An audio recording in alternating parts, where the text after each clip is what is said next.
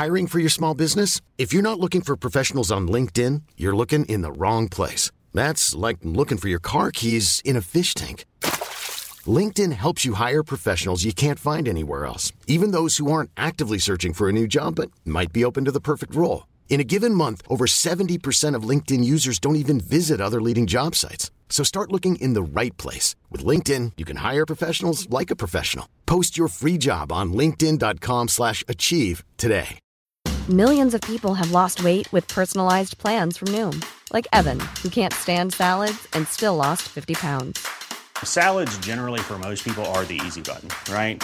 For me, that wasn't an option. I never really was a salad guy. That's just not who I am. But Noom worked for me. Get your personalized plan today at Noom.com. Real Noom user compensated to provide their story. In 4 weeks, the typical Noom user can expect to lose 1 to 2 pounds per week. Individual results may vary. Want to get a chiseled look in the jawline? Sculpt and shape your jawline with added volume from Juvederm Volux XC. Juvederm Volux XC is an injectable gel specifically designed to be robust enough to improve moderate to severe loss of jawline definition. And it is the first and only hyaluronic acid filler approved for the jawline. Add volume to your jawline for a chiseled look with Juvederm Volux XC. For important safety information and to find a licensed specialist, visit Juvederm.com. That's JUVEDERM.com. Not for people with severe allergic reactions, allergies to lidocaine, or the proteins used in Juvederm. Common side effects include injection site redness, swelling, pain, tenderness, firmness, lumps, bumps, bruising, discoloration, or itching. There's a risk of unintentional injection into a blood vessel, which can cause vision abnormalities, blindness, stroke, temporary scabs, or scarring. Talk to a licensed specialist to find out if it's right for you. Visit Juvederm.com. That's JUVEDERM.com. And like, what a murder. What a way to start, you know? A really great murder. Good job.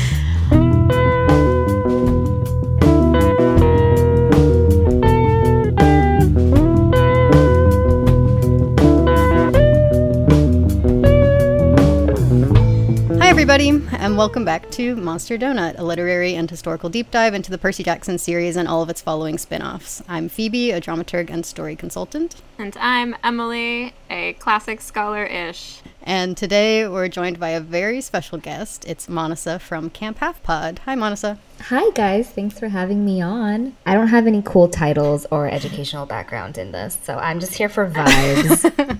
So we are going to be reading Blood of Olympus today, but before we get into it, can you tell us a little bit about who you are and what Camp Half Pod is?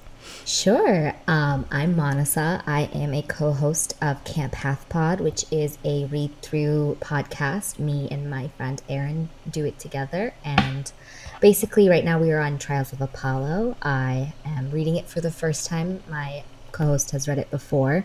We just kind of do little spark notes of the books, and each we do chapter by chapter, about 3 to 6 chapters per episode, depending on the vibe. And yeah, then we give our thoughts and feelings on it. So that's just mostly what that one is about. It's for fun, and it's really fun to do. And so I got to meet a lot of really cool people through it, like you guys.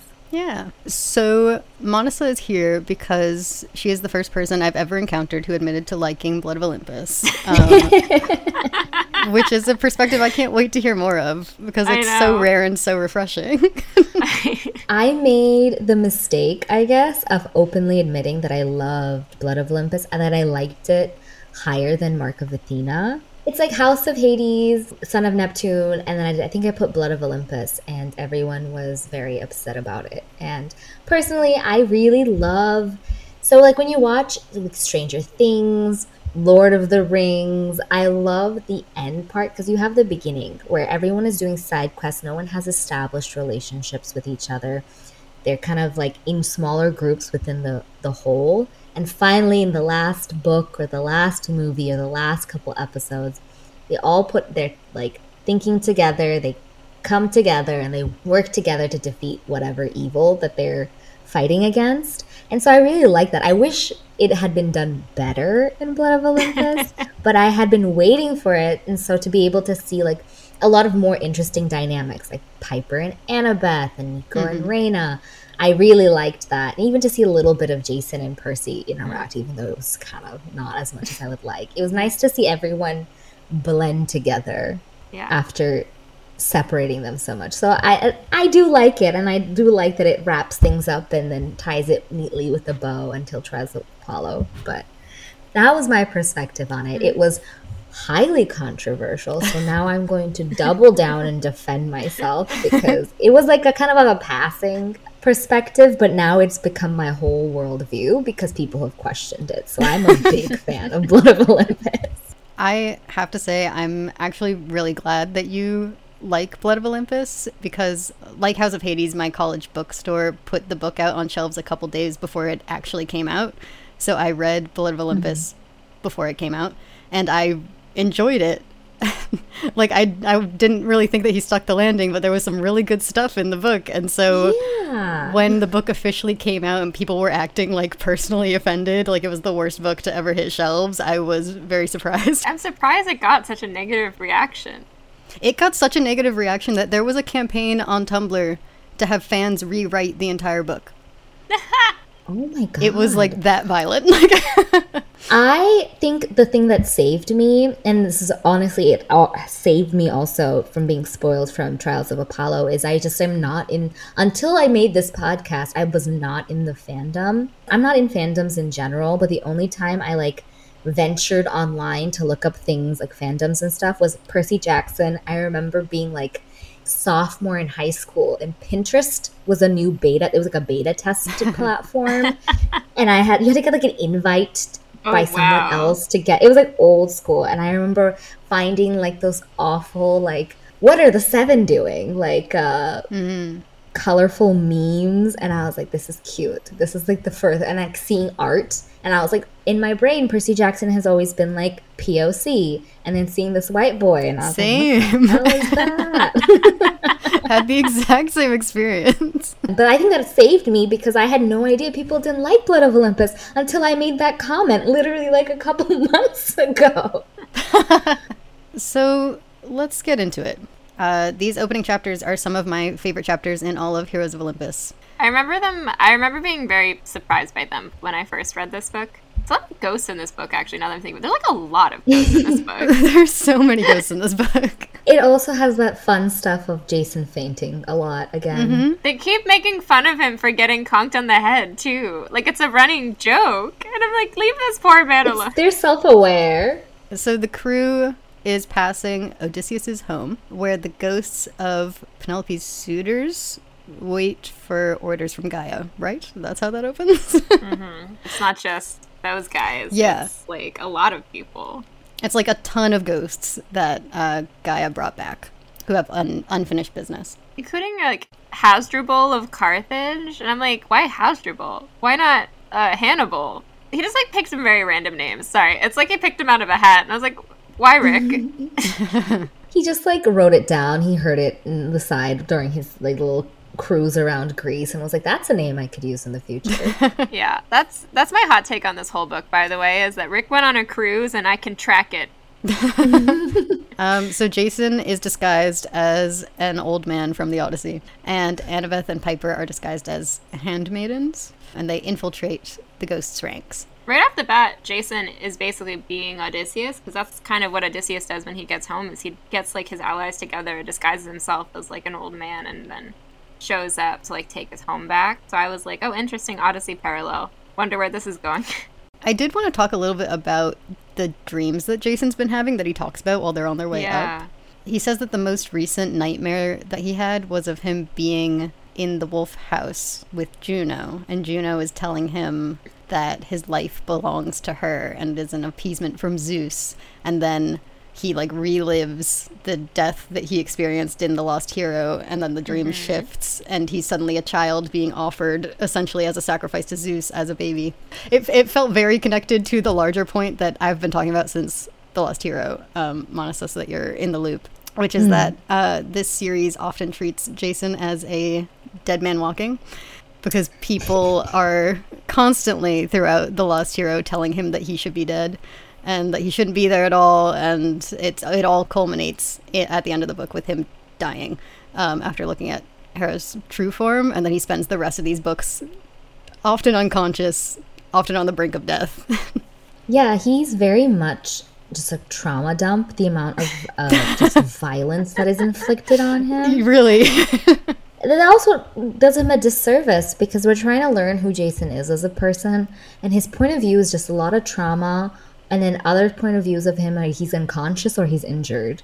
So we don't get to learn a lot about him, and it just is kind of a bummer. True. Like, I was learning whole new things about him in these chapters in, like, the last book of the series. I was learning new things about him that I probably should have known. Yeah. You feel so bad for him because in these chapters itself, you're like, his life was never his own. He was always supposed to be this toy, and neither Hera or Zeus took him seriously or let him be a person. He's always had this, like, unfortunate role to play, and he can never escape it. And I'm making myself sad. Yep. I feel like these opening chapters are the culmination of a lot of that, like, Jason as a dead man walking theme that we've been tracking, which we kind of kick off this scene by reframing it all. Originally, I was thinking that it felt like the narrative wanted him dead because he wasn't supposed to be there. Like, he didn't exist in the original series, and so it was trying to kick him out, which I still think is true. But I think reframing the start of the, like, he should be dead idea by paralleling his death in The Lost Hero with his mother giving him up to the gods, it framed it as, like, a sort of metaphorical blood sacrifice. Like, the very beginning of his story was him being offered as a sacrifice to the gods, and that he's sort of been dead since he was 2. Yeah. And so I felt like that was sort of a new explanation for the way that death follows Jason throughout these books, and will continue to later in these chapters. Something I noticed as well is I feel like it's almost like every time Jason, like, gets a chance to, like, have a do-over, or, like, resolves to, like, start something new in his life, or, like, take a new path, he immediately gets killed, and I'm putting that in air quotes. Yep. Like, seriously, like, you know, end of Lost Hero, you know, he's sort of like, yeah, I have figured out my life. Killed. The end of this chapter. Also in, is it Mark of Athena or House of Hades? So it's like, I finally figured out who I am. Brick to the head. Poor guy figures out who he is every 3 chapters. I know. He definitely has amnesia, can't even remember. Poor thing, he keeps getting the reset button hit, both by himself and by the universe. And they're like, nope, not right. I'm curious how it plays in with our friend Michael. Right? Because basically, the Michael Veras is another person who shows up, who we've met in The Lost Hero. He was the one that led the failed quest in the 80s to go reclaim the eagle in Alaska. He tragically died along with his entire, is it a cohort he took? Sure. Something like that. And so he cropped up there, and now he's back, and he's one of the people that's kind of waiting. And in the scene, it's kind of talked about how this is a place of, like, where all of your kind of, like, worst desires come out, where they kind of manifest, and, like, it's again in that, like, stasis point. And so that's why Michael's there, is because he is, like, so driven still by, like, wanting to reclaim the eagle, like, the honor of being a Roman, wanting to, like, carry on this legacy. Right. The fact that his legacy is failure, like, that can't be. He can't enjoy that. And there's a lot of legacy in this book too, but I feel like it's never fully, like, it's always under the surface in this book. Like, we never fully get to explore it. It's sort of like the door's cracked to me, and you kind of get to peek in a little bit. But especially with Reina, though, I think is, like, the main one where I see that too. This book does a fun job of making me wish it was both longer and shorter at the same time. I know. Where I just wish I could dive into each one of their, like, backstories deeper and seek, like, interactions and character development and relationship growth with each other. And what I get is not always that. I see it in glimpses, so I think that's why I like this book so much, is because I can see the potential for it. Same way I always feel about Piper as a character. I can see her potential, and that's why I like her. And then I'm a little disappointed in the things that Rick makes her say and do. I have always said that this should have been the book where all of them got a point of view chapter, and I stand by that instead of House of Hades. I liked it in House of Hades. but I could have handled 9 narrators. And Coach Hedge. Oh, and Coach Hedge, obviously. Coach Hedge would just be all caps, screaming the entire time. So, in this scene, we also have the ghost of Jason's mother, Jason and Thalia's mother. The second time we've seen her as a ghost in the series. Yeah, confirmation that she's actually a ghost out there. That was something that I was questioning. Is there like a difference in the reactions of Thalia and Jason to the mom? I'm trying Honestly, to remember. they kind of have pretty similar reactions, which is the like stopping your tracks deal. And then I think both of them have that moment where it's like their mom blaming them for everything that happened to them. Yeah. There's also kind of a level of disgust that comes out of both of them where they're just kind of like don't like the version of their mom or the person their mom is, because the ghost mom is not nice. She like wants them to either make her not a ghost anymore for both of them, and both of them have a reaction of being like, I have to leave you behind. Yeah. There was one line that I found pretty interesting that Jason had here. This is what I was talking about when I said that I was learning new things about Jason in this book that I felt like I should have known. Where it says, his mother's unkept promise was at the core of who he was. He'd built his whole life around the irritation of her words, like the grain of sand at the center of a pearl. People lie, promises are broken. That was why, as much as it chafed him, Jason followed rules. He kept his promises. He never wanted to abandon anyone the way he'd been abandoned and lied to. Poor baby. I know. Yeah. But I mean, he explains it as he doesn't want to be anything like his mother. But I also think I found it interesting because it was a mindset that felt so separate from what these books encourage us to believe. Because we've talked about how promises are basically like sacred in these books. Like they can't be broken without something completely disastrous happening. So a promise is usually binding. And we have perspectives in these books like Annabeth's and Nico's, both of whom I think believe a lot in promises. And like they might acknowledge that people lie, but a promise is like golden to them. And so I wished that I knew this about Jason earlier, because it's at odds with a lot of what we've sort of learned over the course of these books. And that probably is why when we read him, he doesn't seem as much of like a likable hero as Percy, because he's going against what these books stand for, because he's, poor thing, trying to just follow rules and put his head down and be the hero he's supposed to be. And Percy's this like very sporadic, funny kid who always is like loyal to a fault and breaks rules constantly in order to protect the people he loves, and which is more what I think we think of heroes as when we think as what we thought of heroes as children. I feel like I can really feel that in this book, especially in some of the later scenes, and how much Jason, I think we've talked about it before also, but especially in this book, how much faith Jason has in his father that literally none of the other characters in this book have that much faith in their parents. Yeah. But Jason is like very proud to be a son of Jupiter. And it just separates him completely from all of the other perspectives that you're hearing. He also says something I thought was interesting, was that like he basically intentionally chose the hardest path for himself, of being like, I'm going to join the worst cohort and like take the least interesting missions. I thought it was an interesting reaction to being a son of Jupiter. Mm-hmm. But anyway, then Michael stabs Jason and says, born a Roman, die a Roman. Yep. It's pretty badass, not gonna lie. It is. But it happens, like you said, the second that Jason makes the choice that he's like, I'm not going to be one or the other. I'm going to be both Greek and Roman. And then like Rome comes and stabs him in the back, because it's not that easy with like a history like Rome's and like a culture like Rome's. You can't just decide to do something else and move on. Like it's a part of who he is, and so he can't leave it behind. And I love this scene. Should we just dub in that clip of you from our Battle of the Labyrinth episode? He's like, I just love it when characters are in pain. I love it when characters are in pain, and this was perfect for me. You got to see it from his point of view, getting stabbed from your own point of view. Yeah. Awesome.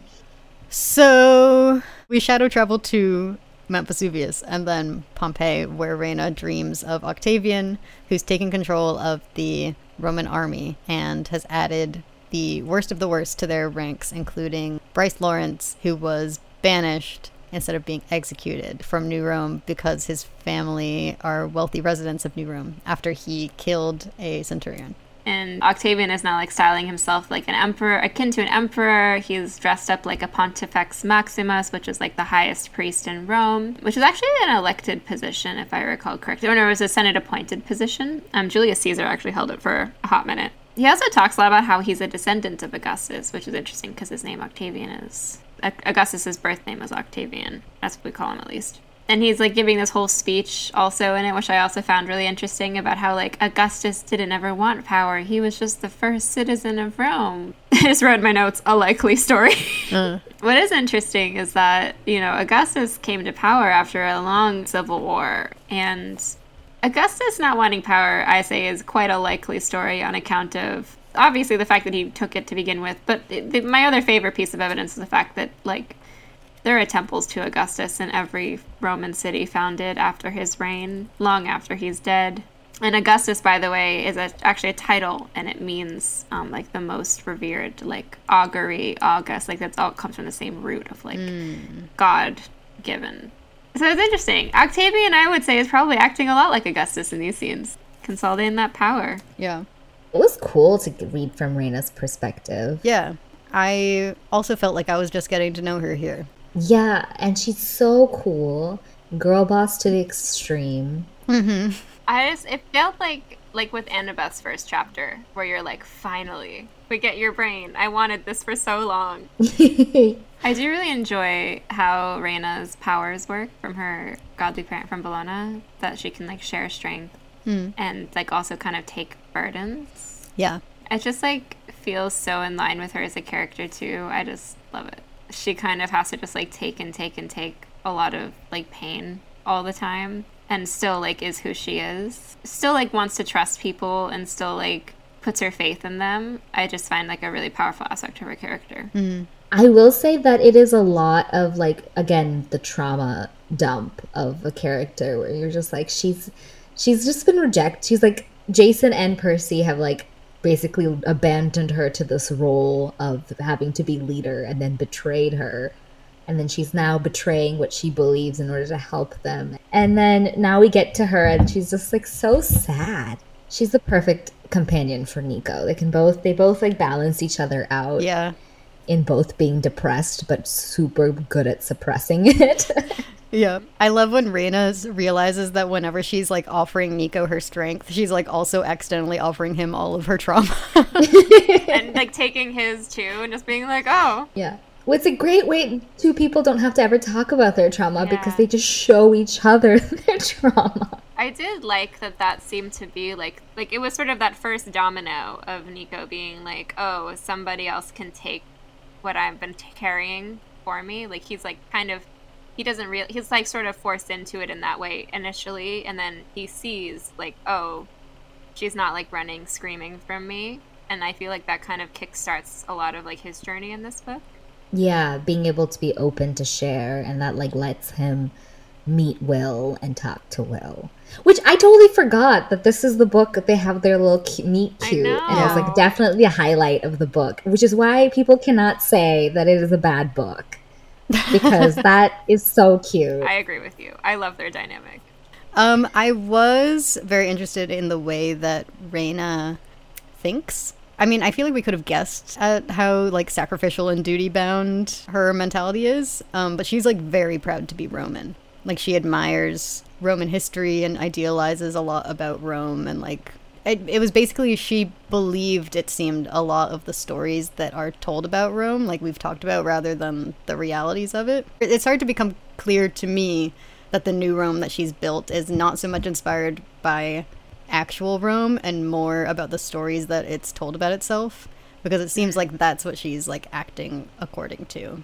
But like the realities of Rome have still wormed their way in because it has that whole history. Yeah. And I think that's where you get a bit of her cognitive dissonance though, but you can like see it. You can see it working in her, where she's just like, I am aware of the realities of the world and I believe these things and I'm just gonna keep on keeping on.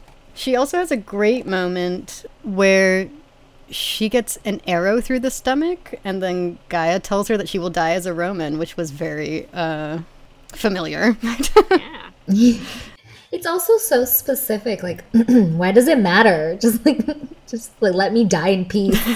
don't have to declare my nationality every single time you stab me. And then we move on to Leo's perspective, right? Yes, but first there's something I want to point out. There's this one quote that one of the ghosts has at the very end of this chapter.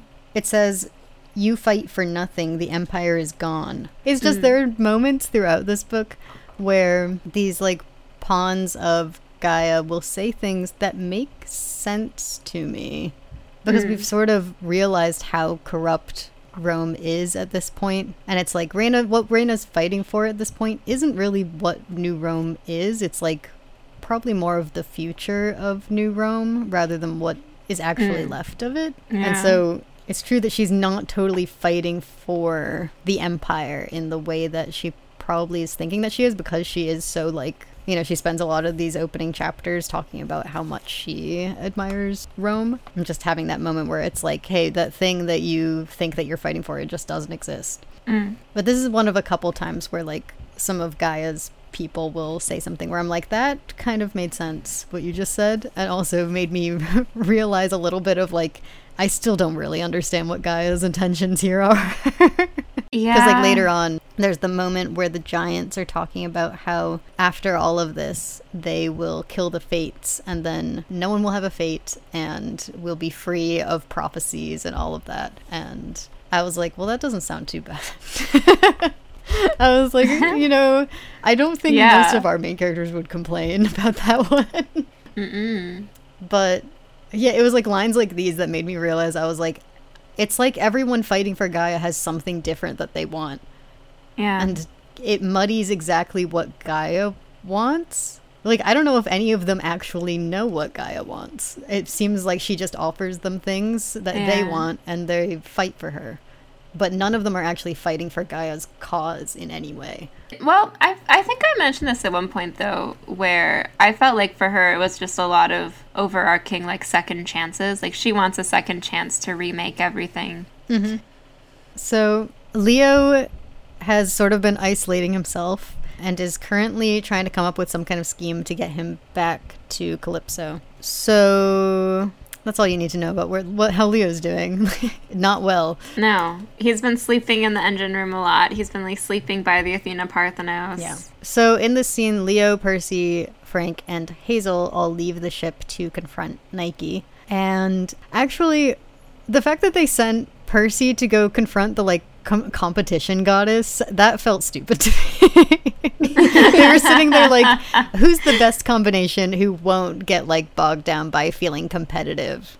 And they were like, put Percy out there. I was like, what? Percy is Jackson. And surprisingly, he's not the one who like falls for any of her tricks though. Later on, like I guess he was a good choice, but like still strange. No, I was thinking though a lot about like the Ares scene in Lightning Thief though, where he just so easily, like he feels it coming over him and he's like, I don't care, I'm just gonna have fun with it. And I kept waiting for that moment because I was like, this is so similar. The way that I rationalized it was that like, because the only people we actually see any kind of like symptoms from are Leo and Frank, but Percy and Hazel seem just themselves throughout this scene.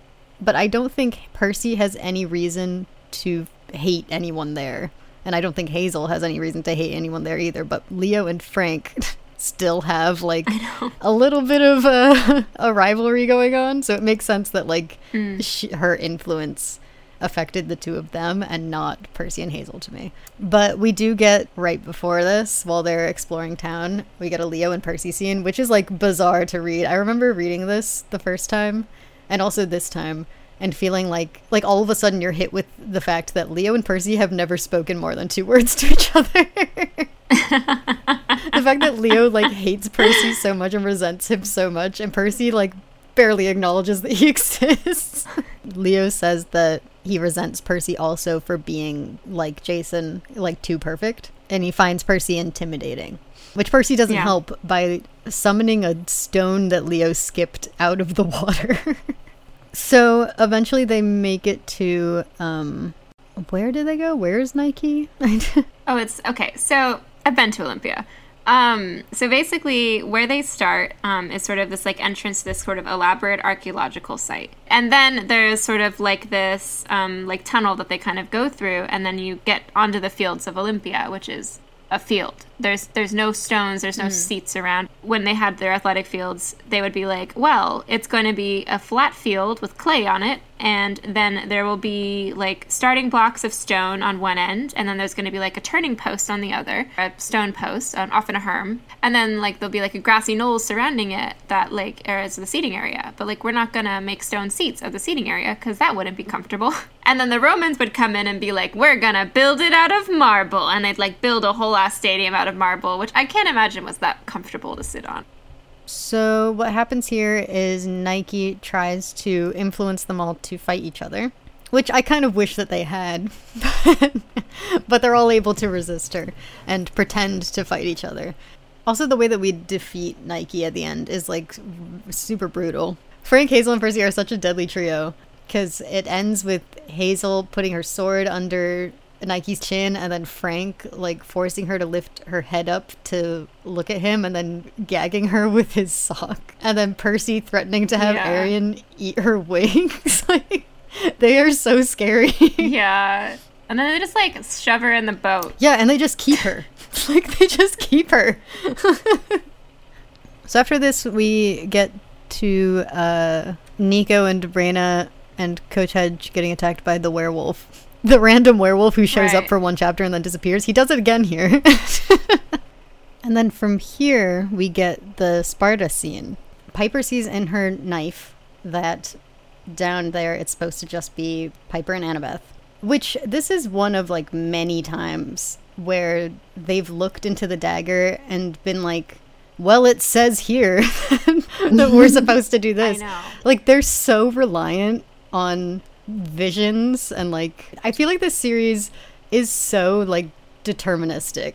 That was what when I read this, I was like, for some reason this random moment where Piper and Annabeth are like, oh well, that's what Piper saw, so that I realized how much this series relies on like, well, this is what's supposed to happen, and then it happens. Yeah, I mean, they go off of their dreams so much, and they're like, every other chapter is like a dream telling them what to do, because Rick was like, how do I get them from point A to point B? Yeah. None of it comes from like an internal like, oh, we should do this, or like, even it's rare that they even get the instructions that you're supposed to go here now. Like, it's almost always like, I saw this and so I'm going to do it, or like they think to do something and then it's like, well, the fates haven't fated that. That's not part of the prophecy.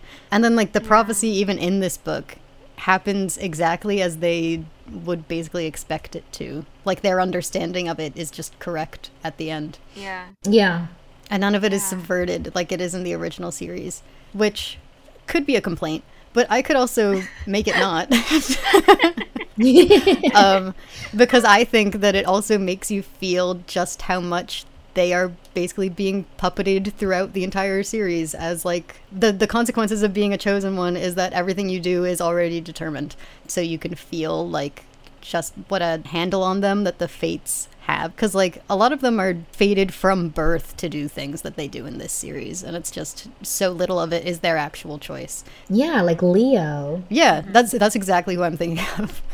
But like in the first series, a lot of it is up to their choices. Even if some of it is like prophesied, the prophecy could have ended up 15 different ways. But here it's like everything is completely solid and there's nothing you can do about it. Yeah. Although that is why I find a lot of the archaeological stuff I'm going to talk about so interesting. Because this scene, I think, is where it kicks off a fun trend called Rick is personally making me mad. It's like he kind of came into a lot of these archaeological sites and was like, this is what I wish was there. And then he got there and was like, this is a pile of rocks. And also, it's not what I wanted it to be. Oh no, what do I do? And then he decided, no one will care. I'll just make some shit up. None of these kids have been here anyway. Yeah, you forgot about Emily. I was there. It's all because you insulted him to his face when you were in 7th grade. I know. It's payback.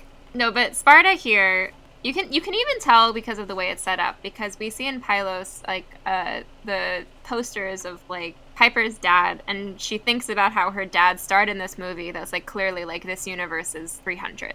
And 300 came out and everyone became obsessed with Sparta because they were like, wow, it's so cool, the warrior culture. And so Rick was like, yeah, let's go to Sparta. Now here's the thing about Sparta. Imagine for a moment a society entirely built on where every single person, they go and do military stuff, then they get married, have kids, or go off fight and die in wars and stuff. And they're very proud about the fact they're not like into material goods. And I want you to think about that for 5 seconds and be like, oh, did these people who've made their entire culture about not being into material goods leave behind any material goods? No, there's nothing there. There's nothing in Sparta. There's a single like temple to Athena, which I think is the ruins that they go to like in the scene. Like it's around like their Acropolis, because the Acropolis is like a common feature of a lot of Greek city-states, not just Athens. They basically like have a tall raised citadel in the middle of the city, and then it would kind of the way people have described it is like it's like the cracked egg city method, where it's like this big central Acropolis, and then like it's sort of the rest of the city sort of spread out around it. But like this is all to say this is what's in Sparta. Fucking nothing. And so Rick gets to Sparta and he's like, I'm imagining, where's my temple to Ares? Where's my cool buildings? Where's my I was expecting so much because everyone loves the movie 300. It's so cool. And then he was like, well, you know, what if? And then just made up everything they do. Well, they go underground. Maybe they just haven't dug far enough to find it. They go underground to find like a chain temple. Bro, God, it's not there. What's crazy is there's a temple to Athena there. That would have been an interesting scene. What I find really interesting, though, is you say, like, it's so determined about, like, what the seven do. And yet at the same time, it feels like the entire ancient world has been rewritten. Like, they kind of, by their presence, are kind of rewriting this, like, a lot of the stuff in the ancient world, if that makes sense. And so at the same time, like, it's so predetermined, and yet there's so many elements, like, under the surface where it's just, like, blatantly changing the reality and, like, the narrative of, like, what's actually at all these places. So you're saying, on, like, a meta level, Rick is the Fates reworking the world because they have to end up in Sparta. Yeah, because this movie came out that got really popular in the West. I don't know. As someone who loves, you know, history, and just like I go to old temples all the time, I love going to historical sites, I would have been really excited. And so reading, like, you know, Leo and a couple of the other characters being bored by their historic, like, these are like the land of the people that they are now, essentially, because they are, you know, descended from Greek gods. So it should be exciting for them, but then it's also a nice, refreshing reminder that they are, at the end of the day, 15-year-olds who don't want to be here. You know what? We're missing the Annabeth POV. That's the problem. Exactly. If we had that, we would know a little bit more. Right. Annabeth would have said all of this if we had Annabeth would have been sitting there like, did you know that actually... Actually, this is wrong. This shouldn't exist. But speaking of Annabeth, this is a big scene for her. Like, character-wise. This is a big scene for her PTSD as well, which is not something you've seen with her. Yeah, because she and Piper talk a little bit about Tartarus, and Annabeth says that the top of her list of things that scared her in Tartarus was Percy controlling the poison and suffocating Misery. She says she can't get it out of her head and that she's angry at Percy for scaring her. And I just think that this is something she should really be talking to Percy about. But I'm glad that she said it. Yeah. Piper says she thinks about that all in relation to Percy's fatal flaw, too, which was very interesting. Like, when Annabeth's talking about that scene and, like, him standing in front of, like, chaos and stuff, Piper's like, oh, yeah, that's his fatal flaw. Yeah, which is a weird thing to know about your friends, just especially your friend's boyfriend, and just like know his fatal flaw when you're having a conversation with her. I just like, out of context, that is very scary. These guys know everything about each other, and it's so funny because most of the time they say that they heard it from other people. They're like, oh, it's a small ship, sorry, I know you didn't know I knew this, but like, they are all gossiping all the time. Constantly. It's hilarious. It's very teenager-y, though, so I'll give them that. So in this scene, they go into a temple of Phobos and Deimos, which Piper is able to make it through by focusing on her emotions and instincts, which is something that Annabeth is not used to doing. She's used to having a plan and thinking her way through things. And also the fear is getting to her throughout this scene and is basically making her relive all of the fear that she felt while in Tartarus, plus any other time that she's felt fear. So she's mostly out of commission until somewhere near the end of this scene, when Piper finally gets through to her by telling her to focus on what she's feeling and like let herself feel the fear, rather than trying to logic her way out of it and like just really sit in it and feel it, which I think is probably an important step in her like recovery post Tartarus. Yeah, I was imagining Piper like sneakily took Annabeth to therapy in this scene, basically essentially making her feel her feelings. I also liked the fact that this is one of the few scenes where Annabeth is out of commission, because everyone else, like when Percy's there, obviously Percy's fighting and he's the one who's doing a lot of the stuff, and Annabeth then supplies him with the way to defeat X, Y, and Z. But in this one, Annabeth doesn't come up with the final plan. Like she has to just sit there and let someone else take care of her, which is it's nice to read for someone who's constantly taking care of everyone else and who has been through this like big trauma. Yeah. I really liked their relationship because they kept trying to tell me that Piper and Annabeth were friends, and I was like, when? Yeah. Where have they talked to each other? And so this was really nice to read and see them talk about things that aren't about boyfriends and talking about their own emotions, their own trauma, and it was nice. Especially getting to see Annabeth work with someone who is very different from her, I feel. Like, just the way that Piper thinks. Because I think, like, when she's working with Percy, I think we were sort of talking about this in House of Hades, because in Percy's mind, the way that, like, Annabeth gets out of things is by talking her way out of it, but, like, Percy does the exact same thing. Like, they actually think pretty similarly and do think their way out of problems in pretty similar ways a lot of the time. But Piper is, like, full throttle, no thoughts, like, and it's just like so different from the way that Annabeth does anything. Yeah. She does love to vibe her way out of a problem. Yeah, it's interesting to see Annabeth have to collaborate with someone who is like such an extreme, what's the word? Because all I'm getting is like, because you keep calling all the Giants Wario versions. I'm like, it's kind of her Wario. But... It's so true. Oh my god. I would say maybe like her foil, if you want to get yes, that's the better word for it. I was also thinking it's a good thing Percy was like pushing to go with them, because he's like, this was something that was interesting to me, was that Percy at the beginning really wanted to go with him because he's very attached to Annabeth, but Annabeth seemed perfectly fine with leaving him. And, I figured it was just he doesn't want to see her go anywhere without him, because it's that same instinct that made him, like, follow Clarice's quest in Sea of Monsters, or, like, the Hunters in Titan's Curse. It's just, like, in overdrive right now, post-Tartarus, that he doesn't want her to go anywhere without him. But it's a good thing that Percy didn't go with them, because he's consistently been having, like, at least one panic attack per book. Yeah. And this would not have ended well for him.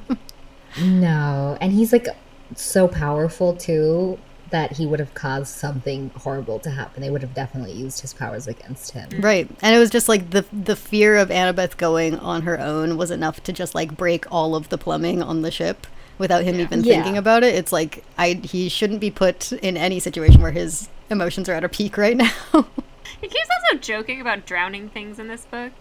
Right, he joked that he couldn't drown, and so neither could his waffles or his pancakes. And I was like, you were very afraid of that literally 2 books ago. I'm glad that you have this newfound confidence. He also with Nike's like, oh man, wish I could drown her in front of Annabeth. He's like, oh my god, aren't they cute, quirky, and funny? This is why I'm like, he needs to talk to Annabeth about this, because the fact that he would even make that joke and be like cool with it, it's like he clearly doesn't know how much he scared Annabeth, and that she's like still really afraid of what he did. Like they have no idea of what the other one's going through. I don't think they've talked about it. I really don't. Oh, absolutely not. It's also funny to me every time I think about like Annabeth, which is like a reasonable and logical reaction, is to be very scared of the way Percy reacted. And you go onto the internet, and the internet is so thirsty for murderous Percy. They want him to murder so many people. It's so insane. I was like, are we all right? As a collective, we are not. I mean, I like murderous Percy, but like not in a thirsty way, just in a like a nuanced way. Just in a like, oh, this is fun. In a like, I want to examine him way. I want him to do it more so I can watch him like a bug. Anthropologically speaking, rather than salivating the corner. And from here, we transition into Nico and Reyna and Coach Hedge. I keep wanting to just say Nico and Reyna and Coach Hedge. I mean, well, who's important? The Athena Parthenos lands in San Juan, which is where Reyna is from. Reyna is kidnapped by the Hunters of Artemis, and it's a great scene. And when Phoebe dies, that's a great scene. I remember reading this for the first time and being like, she's back! Oh my gosh, Phoebe's here! I just love that there's an actual quote I want to put on a t-shirt that's just Phoebe is, and then they list a few things, ... generally right about most things. My favorite thing about this is that Phoebe's immediate reaction is most things, which, like, she's literally me. Like, I'm in this book. That's so crazy. You just need to dye your hair red and then get the sides shaved. No, he made her a redhead to keep me from realizing that it was me, so that I wouldn't sue him. But right. I am suing him, just so everyone knows. One thing I thought was really interesting in this scene was the relationship, between Hyla and Reyna.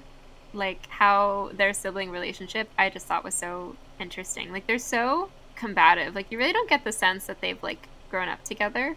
Like, they kind of are both in their own worlds. I liked the reading how they both, like, responded to their shared trauma and backstory differently and becoming who they became. And so that was kind of cool to read. Yeah. Yeah. I also thought it was interesting that we get them kind of talking about their pasts and how they shouldn't be running from their fear right after the scene with Phobos and... Well, it wasn't with them, but after the scene with Piper and Annabeth. Yeah. I found that felt like a theme that came up a lot in this book was the idea of, like, you can't run away from your past and that you need to remember the things that have happened to you and, like, acknowledge them and hold on to them. Yeah. That comes up a lot. Like, almost every encounter, something like that happens, which, like, we just saw it with Annabeth having to sit in her fear for a good while. But also with Jason. Yeah, we saw it with Jason, the ghost, I feel like Orion as well, in a weird way, as, like, a villain. He's kind of, like, to me, in mythology, he's always sort of feels like he keeps just doing what's in his nature, like, keeps doing the thing, even though, like, he keeps getting, like, so many different setbacks and so many of the same story happening over and over for him. So, like, him just, like, chasing them down every time kind of, like, reminds me of that a lot. I felt like it was a good kind of full circle on the memory theme that's in this whole series. Just in this last book, kind of forcing everyone to remember their pasts, considering it started with Jason and Percy forgetting it. So next is the storm scene, which is one of my favorite scenes in this whole book, where I don't remember what her full name is. She's Kim in all of my notes. What is it? Kimopolea. So Kim is down at the... Is it Chrissy Kelly? It turns out that the goddess of violent storms has taken over Poseidon's old palace at the bottom of the sea and is trying to wreck their ship. And so I love the scene where Percy and Jason are trying to communicate in the storm. Yeah. I think it's so funny, especially because, like, Jason can figure out what everyone around him is saying, but Percy apparently can't read lips, and the whole time that Jason's trying to talk to him, he's like, I don't know, man.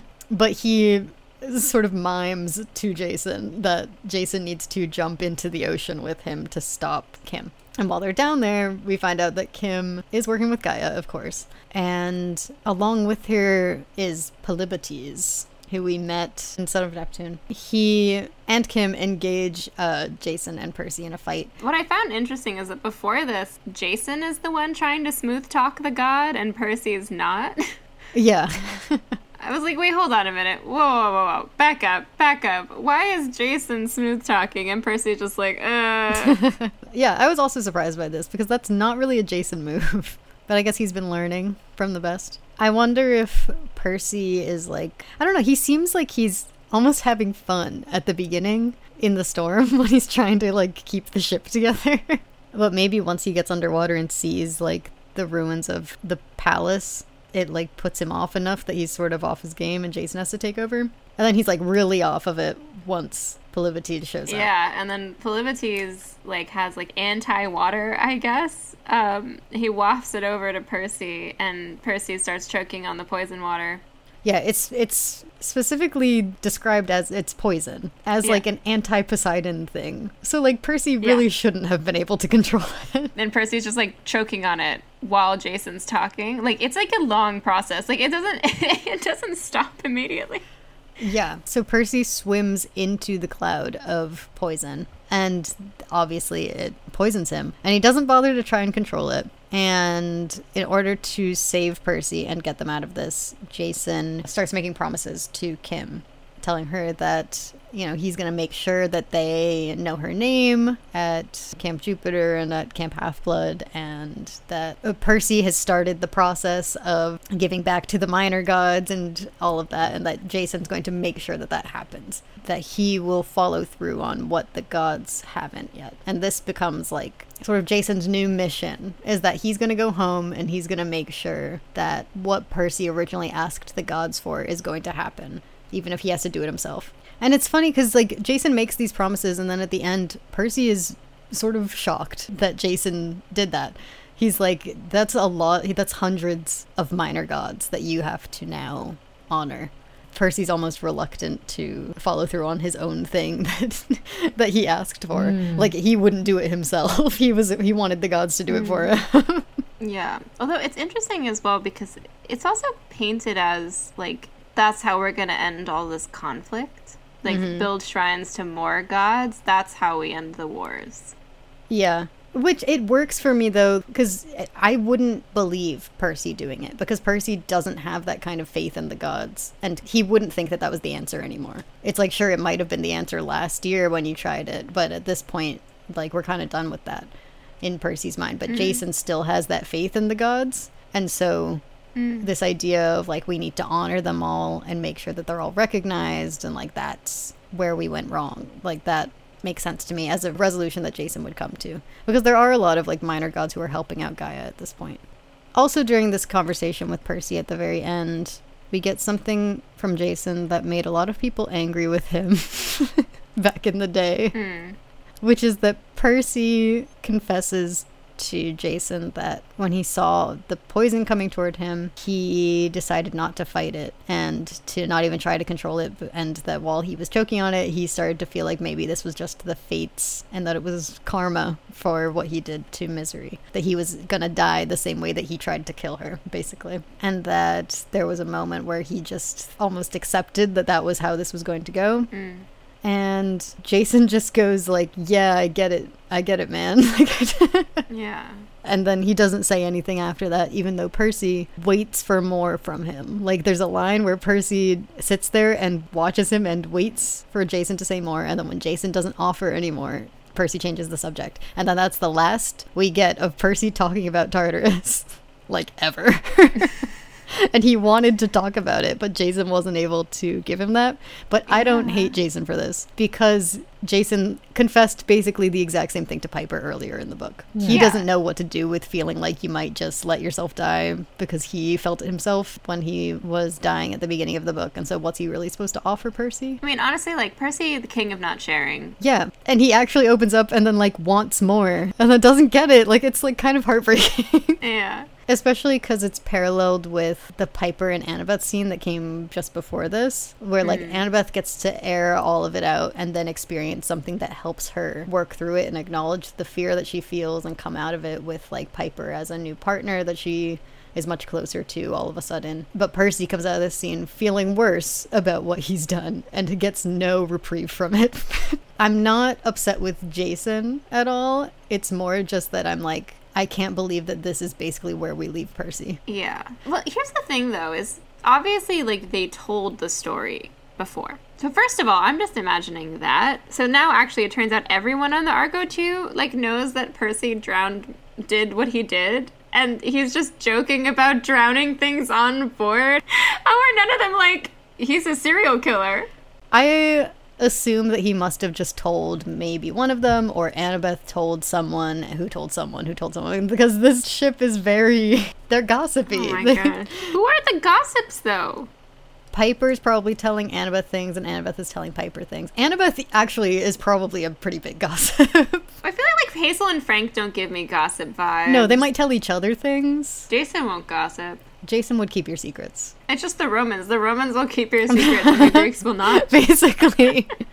So I could see Annabeth having told... I mean, I think Piper even says that, like, Annabeth is the one who told her about Percy. And then Piper, I can see telling Jason. But I was thinking, like, during the scene when they get to Olympia, Frank points out the Nymphaeum and is hesitant to even say that it exists because Percy's there.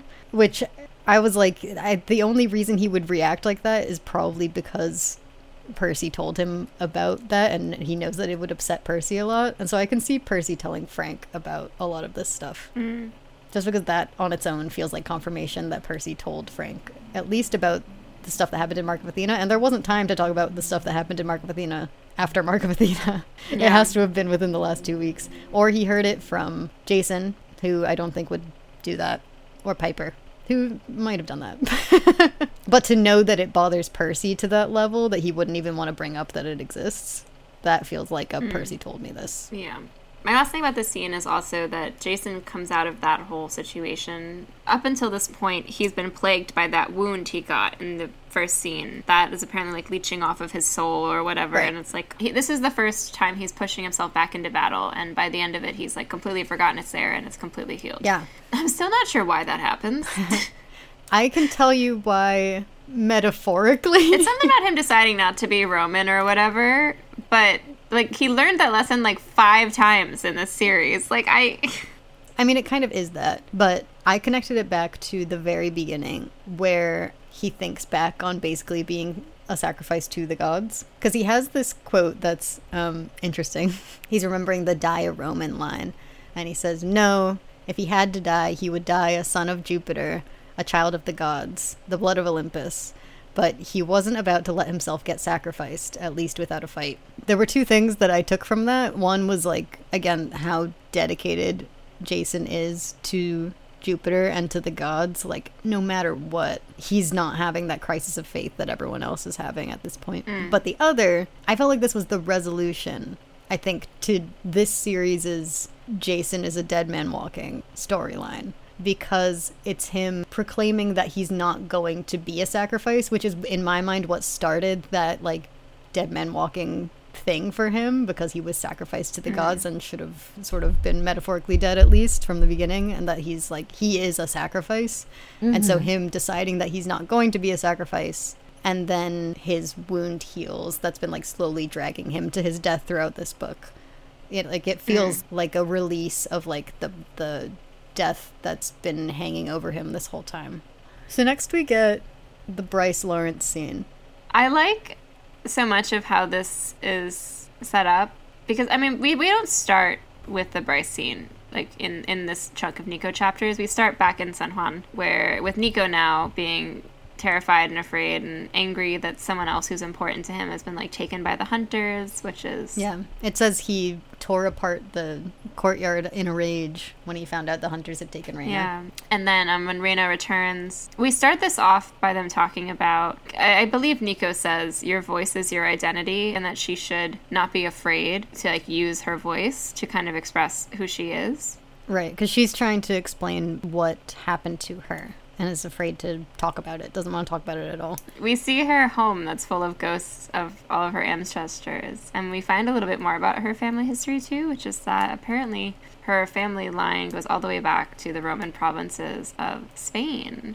And they're all blessed by the goddess Bellona, but she and Hyla and her sister are the first, like, children of Bellona in the line. So they're not, like, legacies. And then how her dad essentially manifested all of this, like, ancestor spirits into their house through his kind of obsession with the weight of his legacy. And it's to the point that, like, he became one of the angry spirits inside the house at some point. Like, they don't even know when it happened. It just, like, all of a sudden, it just, like, happened at some point. It was, like, this transition from man to ghost. And into specifically a mania, which is what Jason's mom is described as at the beginning. So presumably these are, like, the restless spirits of, like, Melanoe. I think I mentioned, like, Roman ancestor rooms in an episode before. Mm-hmm. But, like, having your, like, familial legacy, like, on display like that in your home is a very Roman thing. Like, it would be something an upper-class Roman would not find to be weird at all. And in fact, they'd be like, why don't you have that? Are you poor to other people? And so I do think it is really interesting how Roman Reyna is, and yet how much clearly having that experience that is quintessentially Roman, especially, like, old Roman, like, from an old Roman family, which her family is, how much that was such a source of trauma for her. I think it does go a little into what you were saying about, like, what Rome actually is versus what Rome is believed to have been, and how that plays into Reyna as a character. Because I think here we are seeing the, like, very real consequences of what that kind of worship of legacy, that kind of obsession with legacy can do. And we also learn that she commits a huge Roman taboo before she left, which is that her dad, once he'd become this, like, angry spirit, he, like, came after her and she killed him. And, like, patricide is, like, a big deal, and she talks about how if anyone in New Rome found out about it, she would be executed for it. So, and I do think in many ways, like you kind of mentioned before, it also shows how she does sort of represent this, like, idealized version of Rome, but not in a way where it's, like, the glories of the past, but what could we be if we took the good and left behind the bad? Right. Reyna has the coolest backstory. I know we've said that before, but she has the coolest backstory. But after Reyna confesses all of this, and she's basically talking like, well, don't tell anyone I killed my dad, though, because if anyone in Rome finds out, that's grounds for execution. Bryce shows up and is like, oh, hey, remember me? And he manages to capture Reyna and is going to bring her back to New Rome. And Nico finally gets to Big 3 Kid tap into his anger. And it is something to behold. It's the coolest thing he's ever done. But basically what he does is he has all of this anger and he just unleashes it. And apparently, like, projects all of his anger and all of these feelings that he's been bottling up in a way where, like, Coach Hedge and Reyna, like, get to see and kind of experience them. But it also allows him to harness his power and turn Bryce just straight into a ghost, saying the absolute rawest line in the entirety of the Riordan verse. He says, "You're already dead. You're a ghost with no tongue, no memory. You won't be sharing any secrets." And Bryce says, no, I'm Bryce Lawrence. I'm alive. And Nico says, who are you? And the next sound from Bryce's mouth was a chattering whisper. It's so good. Turns him straight into a ghost. Do not pass go. Do not collect $200. And what's crazy is it's all about secrets, too, right? Because I think the thing that also really triggers Nico is, like, how Reyna's biggest secret is being weaponized against her. And you can tell that that's, like, his greatest fear for himself. So that's, like, the biggest thing where he's, like, he has to expose all of his secrets to do this, but it doesn't matter. But anyway, next is my favorite scene. Oh, what's next? Delos. Oh, yeah. Guys, when I first read this book, this scene made me so mad. I texted Phoebe, like, receipts. I texted, like, an extensive essay with photos. Because what happens next, Phoebe? They go to Delos to get the last piece of the physician's cure from Apollo and Artemis, who are staying in Delos because it's their birthplace, and so they aren't affected by the Greek and Roman schism here. Guys, do you know what's on Delos? Like, do you know what that archaeological site is? According to Rick Riordan, what's at Delos is a bunch of crumbling temples. Guys, it's a Roman, like, vacation town. Those are the ruins that Rick saw. They're not temples. It's a Roman vacation. It's Rome. It's a Roman vacation town. Like, it's villas. You see what I'm getting at here? Like, oh my god, Apollo and Artemis, they want to experience the Greek-Roman schism on Delos, a Greek island with Roman ruins. We want this to be where they hang out with Apollo and Artemis, so we're just gonna pick and choose the pieces of its history that make the most sense, even though, like, all of this stuff they're walking around and interacting with is, like, not that. It's just, like, so clearly Roman, too. Like, I know that, like, Rick isn't an archaeologist, right? But, like, the Greek and Roman ruins, like, visually are very different from each other. Like, you can usually tell, like, pretty close, like, at a glance, like, if it's Greek or Roman, you know? Like... Right. And he does something similar in Epidaurus, I think you've mentioned to me. But what's crazy about that is, so they're flying into Epidaurus and they're all talking and they're like, oh my god, whoa, do you see that?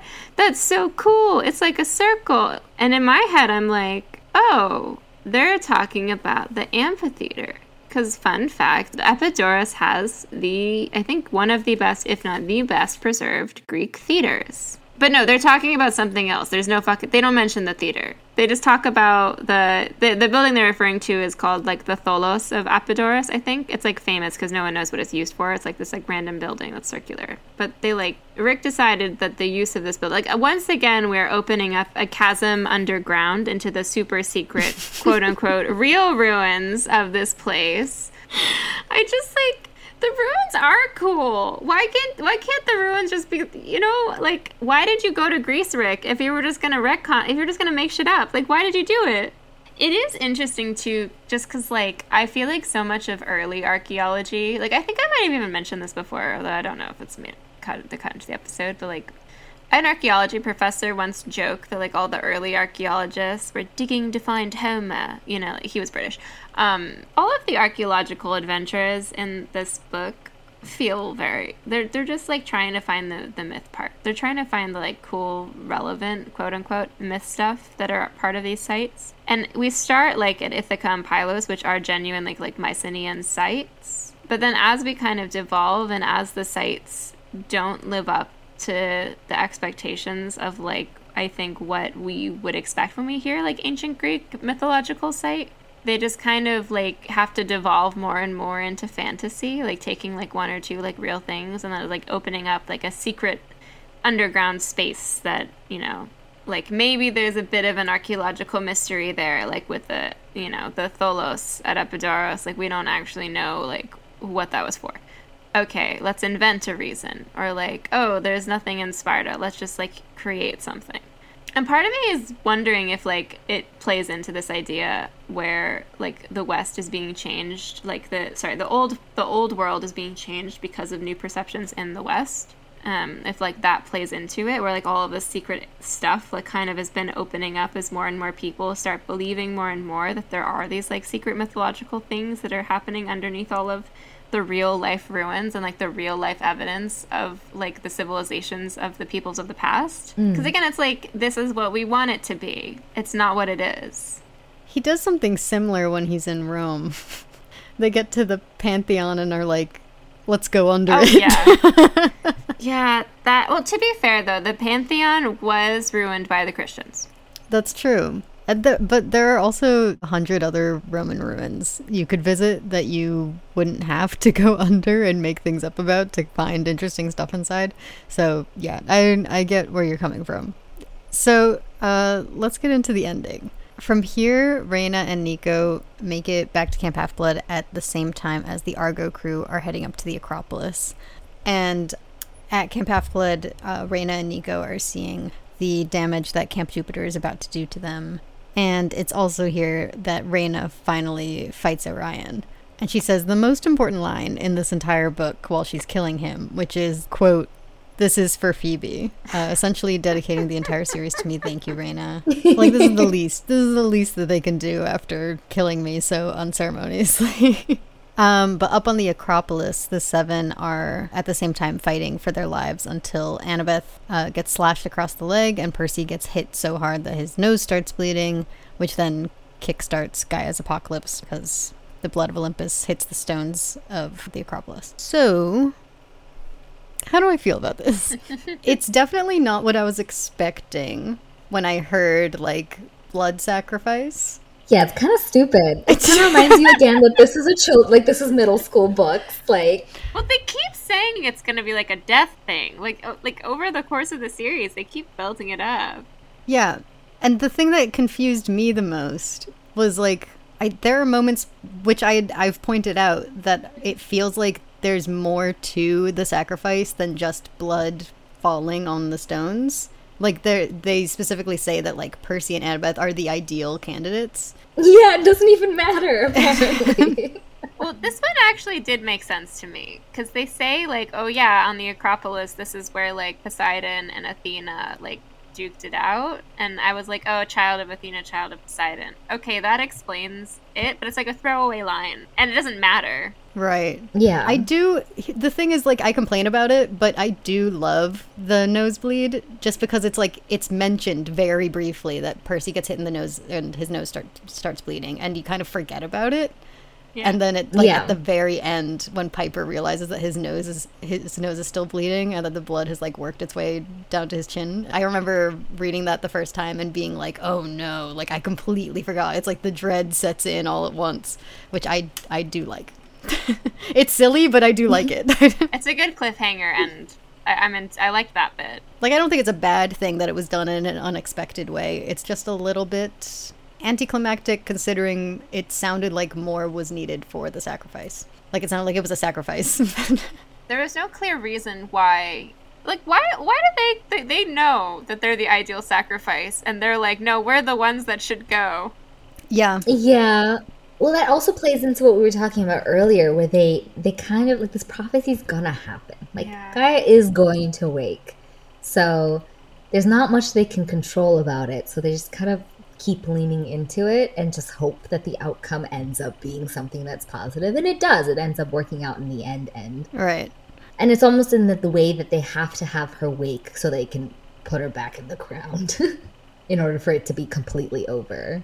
Which, by the way, that is like another thing. I know that's like a bit of a jump that really made me feel crazy. Is that they get her out of the ground. She's like emerging, and they put her back down so fast.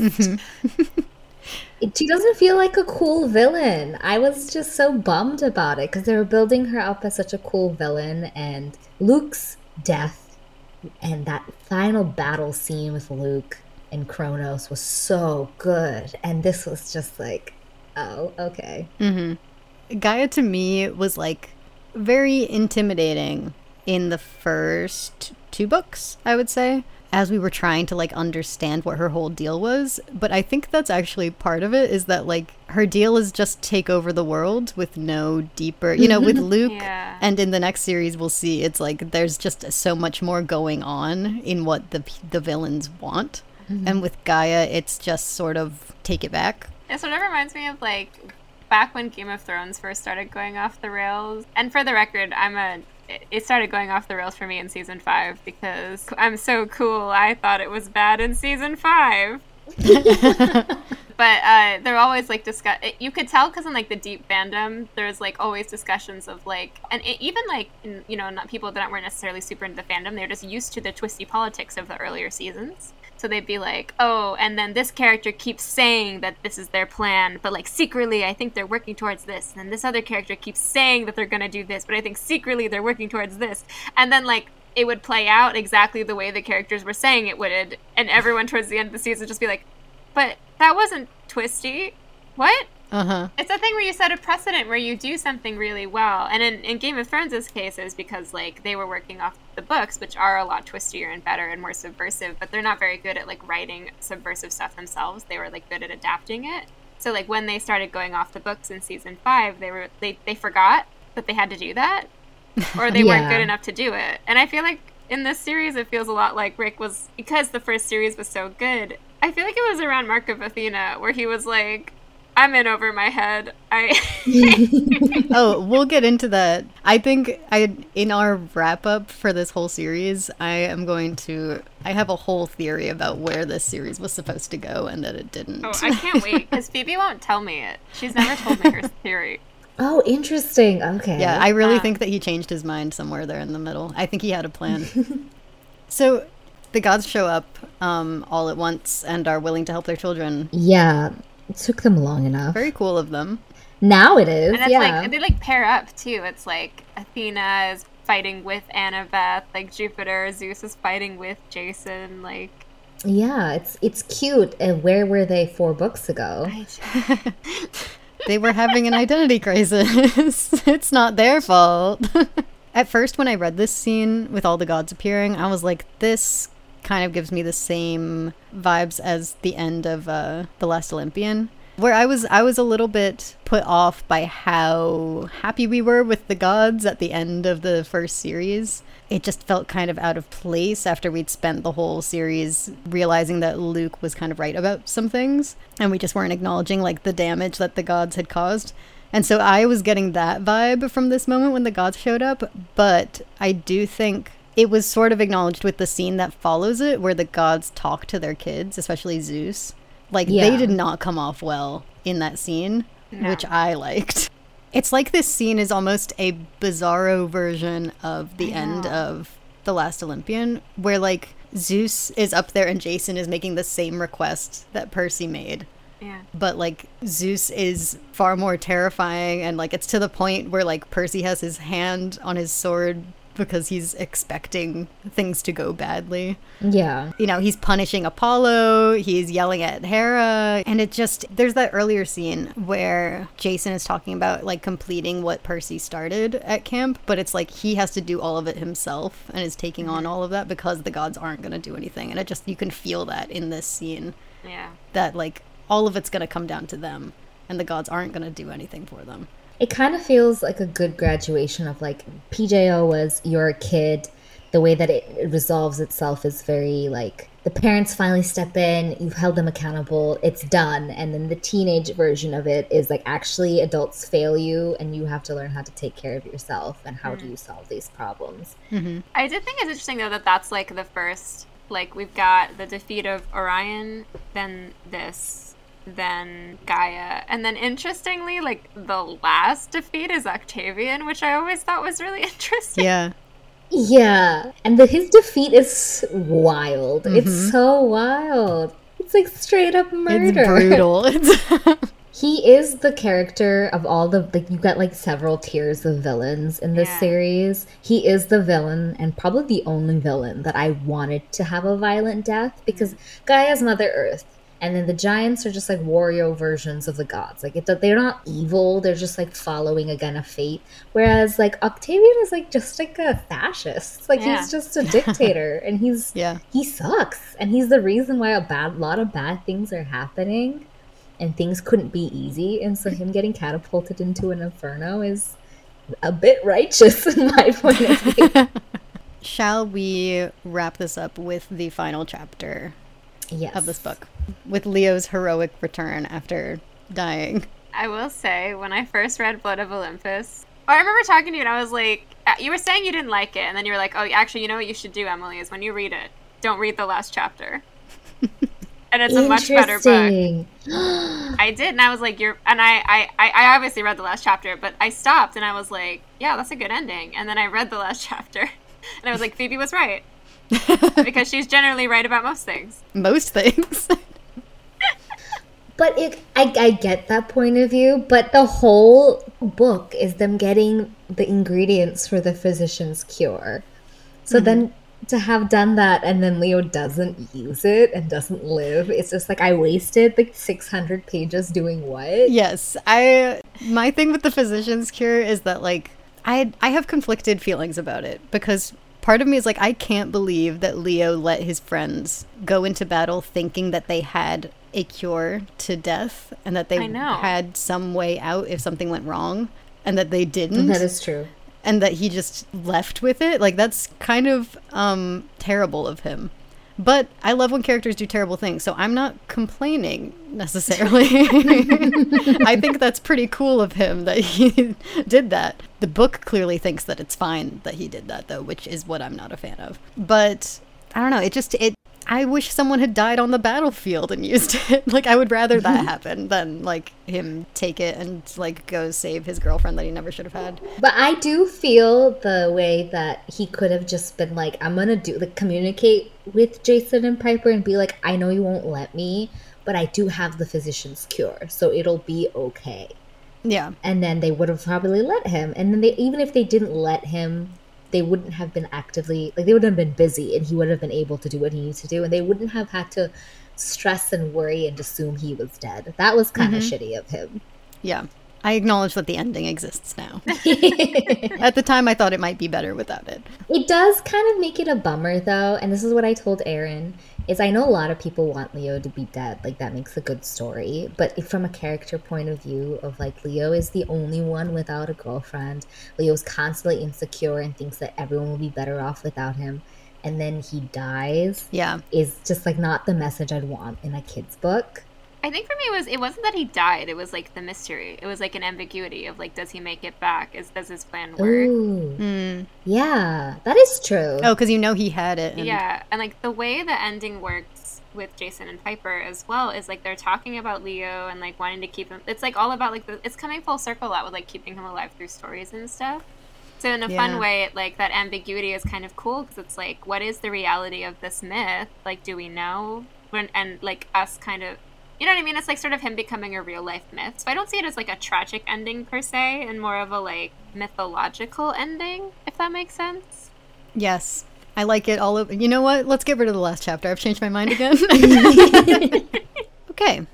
Amazing. What a strange, bewildering book. The battle was the thing that I would say was negative points, but everything else, like getting to have this moment of confrontation with the gods, getting this moment where Percy is about to fight his own family and fight the gods if Jason is in trouble, which is such a development of them being like weirdly competitive with each other in the beginning when they met each other. And I also really loved the comfort of the weird like throuple that Frank, Hazel, and Leo are in. They're finally in a comfortable place in this book, and so it's much more fun to read.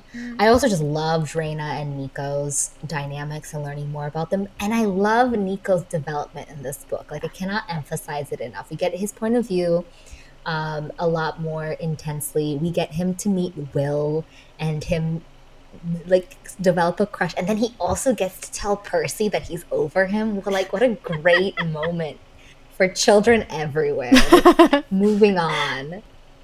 I think there's so many good parts of this book. The pacing does ruin it a little bit, but it has so many good parts that I think overall it was a delight to read, and I felt comfortable being like, okay, we did it. We ended the series. And clearly there's something else that's going to happen, and we're going to move on to another series. So I was like ready to be done with it. And I felt like they did the thing they were supposed to do, check mark. So I feel like I can comfortably defend this book as a good book. I'll defend it with you. Thank you. We have an army of two. I don't disagree with what you said.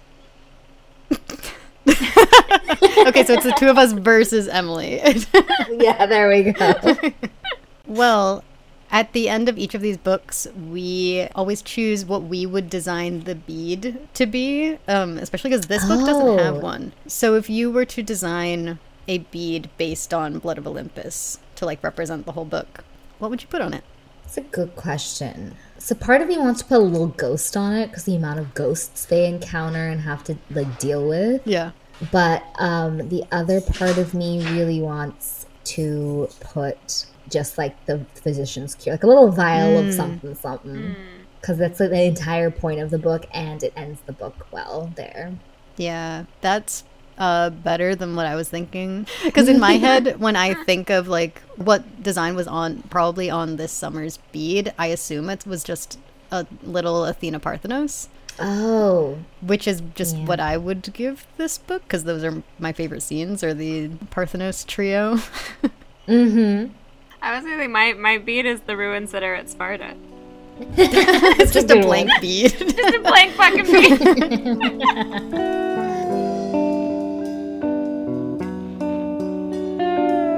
Thank you all for listening to Monster Donut. Thank you, Manasa, for joining us. If people want to find you, where can they find you? Thank you for having me. We are Camp Half Pod. You can find us on Instagram with the same name as the handle, or you can email me camphalfpod@gmail.com. I get lovely emails from people who have we do little lightning bolt questions. So any questions you have related to either Trials of Apollo or the series as a whole, we try to answer those and give our weird hot takes on them. So they can also join your mob, right? Yes, you can join my mob. Oh, There's a form on Google Forms you can find. I think it's in our link tree at this point. And we have quite a few everyone's so creative. Everyone is funnier than us. It's so great to read everyone's responses. So join our mob. If you want to be in a mob, just want to do something fun with your friends. You already own a pitchfork? We'd love to have you. So if you'd like to find us, you can find us at PJOPod on Twitter, Instagram, and TikTok. And you can also email us any of your thoughts or questions at monsterdonutpodcast@gmail.com, which our next episode is our wrap-up of Heroes of Olympus. So get those in by, I don't know, Thursday is what I'll say. Assuming this goes up on a Tuesday. We've been very off schedule lately. Who knows when this episode's going up? 2 days from whenever I posted this. Get me those questions. What else? You can tip us if you want.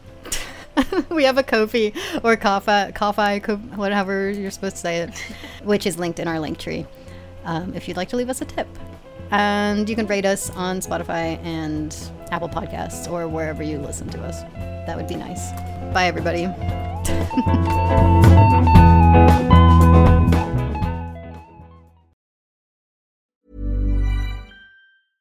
Selling a little or a lot? Shopify helps you do your thing however you cha-ching. Shopify is the global commerce platform that helps you sell at every stage of your business. From the launch your online shop stage to the first real-life store stage, all the way to the did we just hit a million orders stage. Shopify is there to help you grow. Shopify helps you turn browsers into buyers with the internet's best converting checkout. 36% better on average compared to other leading commerce platforms. Because businesses that grow, grow with Shopify. Get a $1 per month trial period at shopify.com/work. Shopify.com/work. How would you like to look 5 years younger? In a clinical study, people that had volume added with Juvederm Voluma XC in the cheeks perceived themselves as looking 5 years younger at 6 months after treatment. Look younger, feel like you. Add volume for lift and contour in the cheeks with Juvederm Voluma XC. Reverse signs of aging by adding volume to smooth laugh lines with Juvederm Volure XC. For important safety information and to find a licensed specialist, visit Juvederm.com. That's JUVEDERM.com. Not for people with severe allergic reactions, allergies to lidocaine, or the proteins used in Juvederm. Common side effects include injection site redness, swelling, pain, tenderness, firmness, lumps, bumps, bruising, discoloration, or itching. There's a risk of unintentional injection into a blood vessel, which can cause vision abnormalities, blindness, stroke, temporary scabs, or scarring. Talk to a licensed specialist to find out if it's right for you.